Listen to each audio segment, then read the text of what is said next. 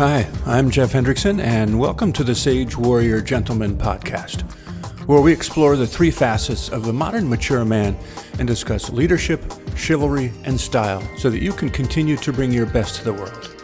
Through interviews with men from all walks of life, some I've known and worked with in various industries over the years, you'll learn some valuable lessons about modern men and their struggles and triumphs. Okay, welcome back. This is Jeff, and here we go with part 2 on metaphysics from philosophybasics.com. We're going to start off with mind and matter for this episode and see how far we get. All right, here we go. Early debates on the nature of matter centered on identifying a single underlying principle, monism. Water was claimed by Thales, air by one of these names again, Anaximenes, Anaximenes. Maybe I should learn how to pronounce these names from now on. Pyrion, meaning the unidentified infinite, by Anaximander, and fire by Heraclitus. Democritus conceived an atomic theory, atomism, many centuries before it was accepted by modern science. The nature of the mind and its relation to the body has also exercised the best brains for millennia.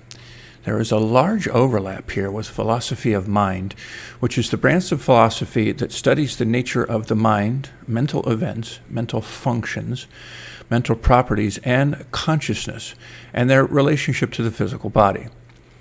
In the 17th century, Descartes proposed a dualist solution called substance dualism, or Cartesian dualism, whereby the mind and body are totally separate and different. The mental does not have extension in space, and the material cannot think. Idealists like Bishop George Berkeley and the German idealist school claim that material objects do not exist unless perceived.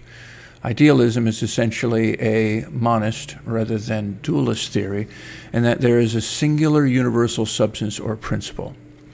Baruch Spinoza and Bertrand Russell both adopted, in different ways, a dual aspect theory called neutral monism, which claims that existence consists of a single subject which in itself is neither mental nor physical, but is capable of mental and physical aspects or attributes.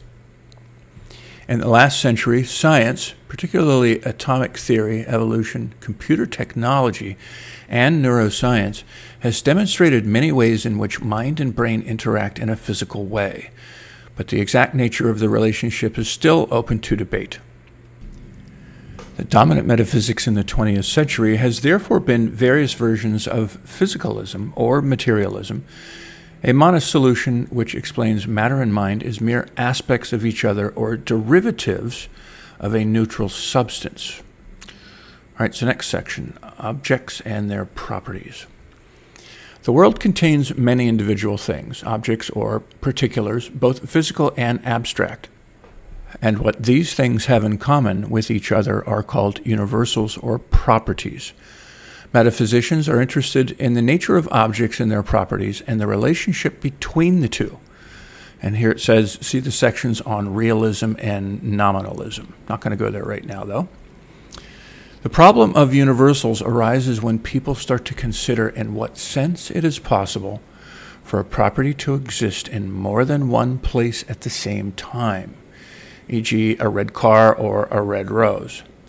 It seems clear that there are many red things, for example, but is there an existing property of redness? And if there is such a thing as redness, what kind of thing is it? And then here there's a note. See the section on realism for a further discussion of this. Any object or entity is the sum of its parts. See holism. The identity of an entity composed of other entities can be explained by reference to the identity of the building blocks and how they are interacting. A house can be explained by reference to the wood, metal, and glass that are combined in that particular way to form the house. Or it could be explained in terms of atoms that form it. And here it says, see the sections on atomism and reductionism. So we're right at about 5 minutes here for this one. Next up on tomorrow will be identity and change. So thanks again for tuning in. I really appreciate you coming and listening to this. I'm learning a lot as I do this, and it was kind of part of my idea. It's how I would actually learn a little bit more about philosophy, which has always fascinated me. So have a good one, and I will see you later. This is Jeff. Bye-bye. So, thanks for joining us for this episode of the Sage Warrior Gentleman podcast. And remember that you can join us and get a free guide over at sagewarriorgentleman.com. We'd love to have you join our conversation, and please help us spread the word if you feel this could help someone you know and care about.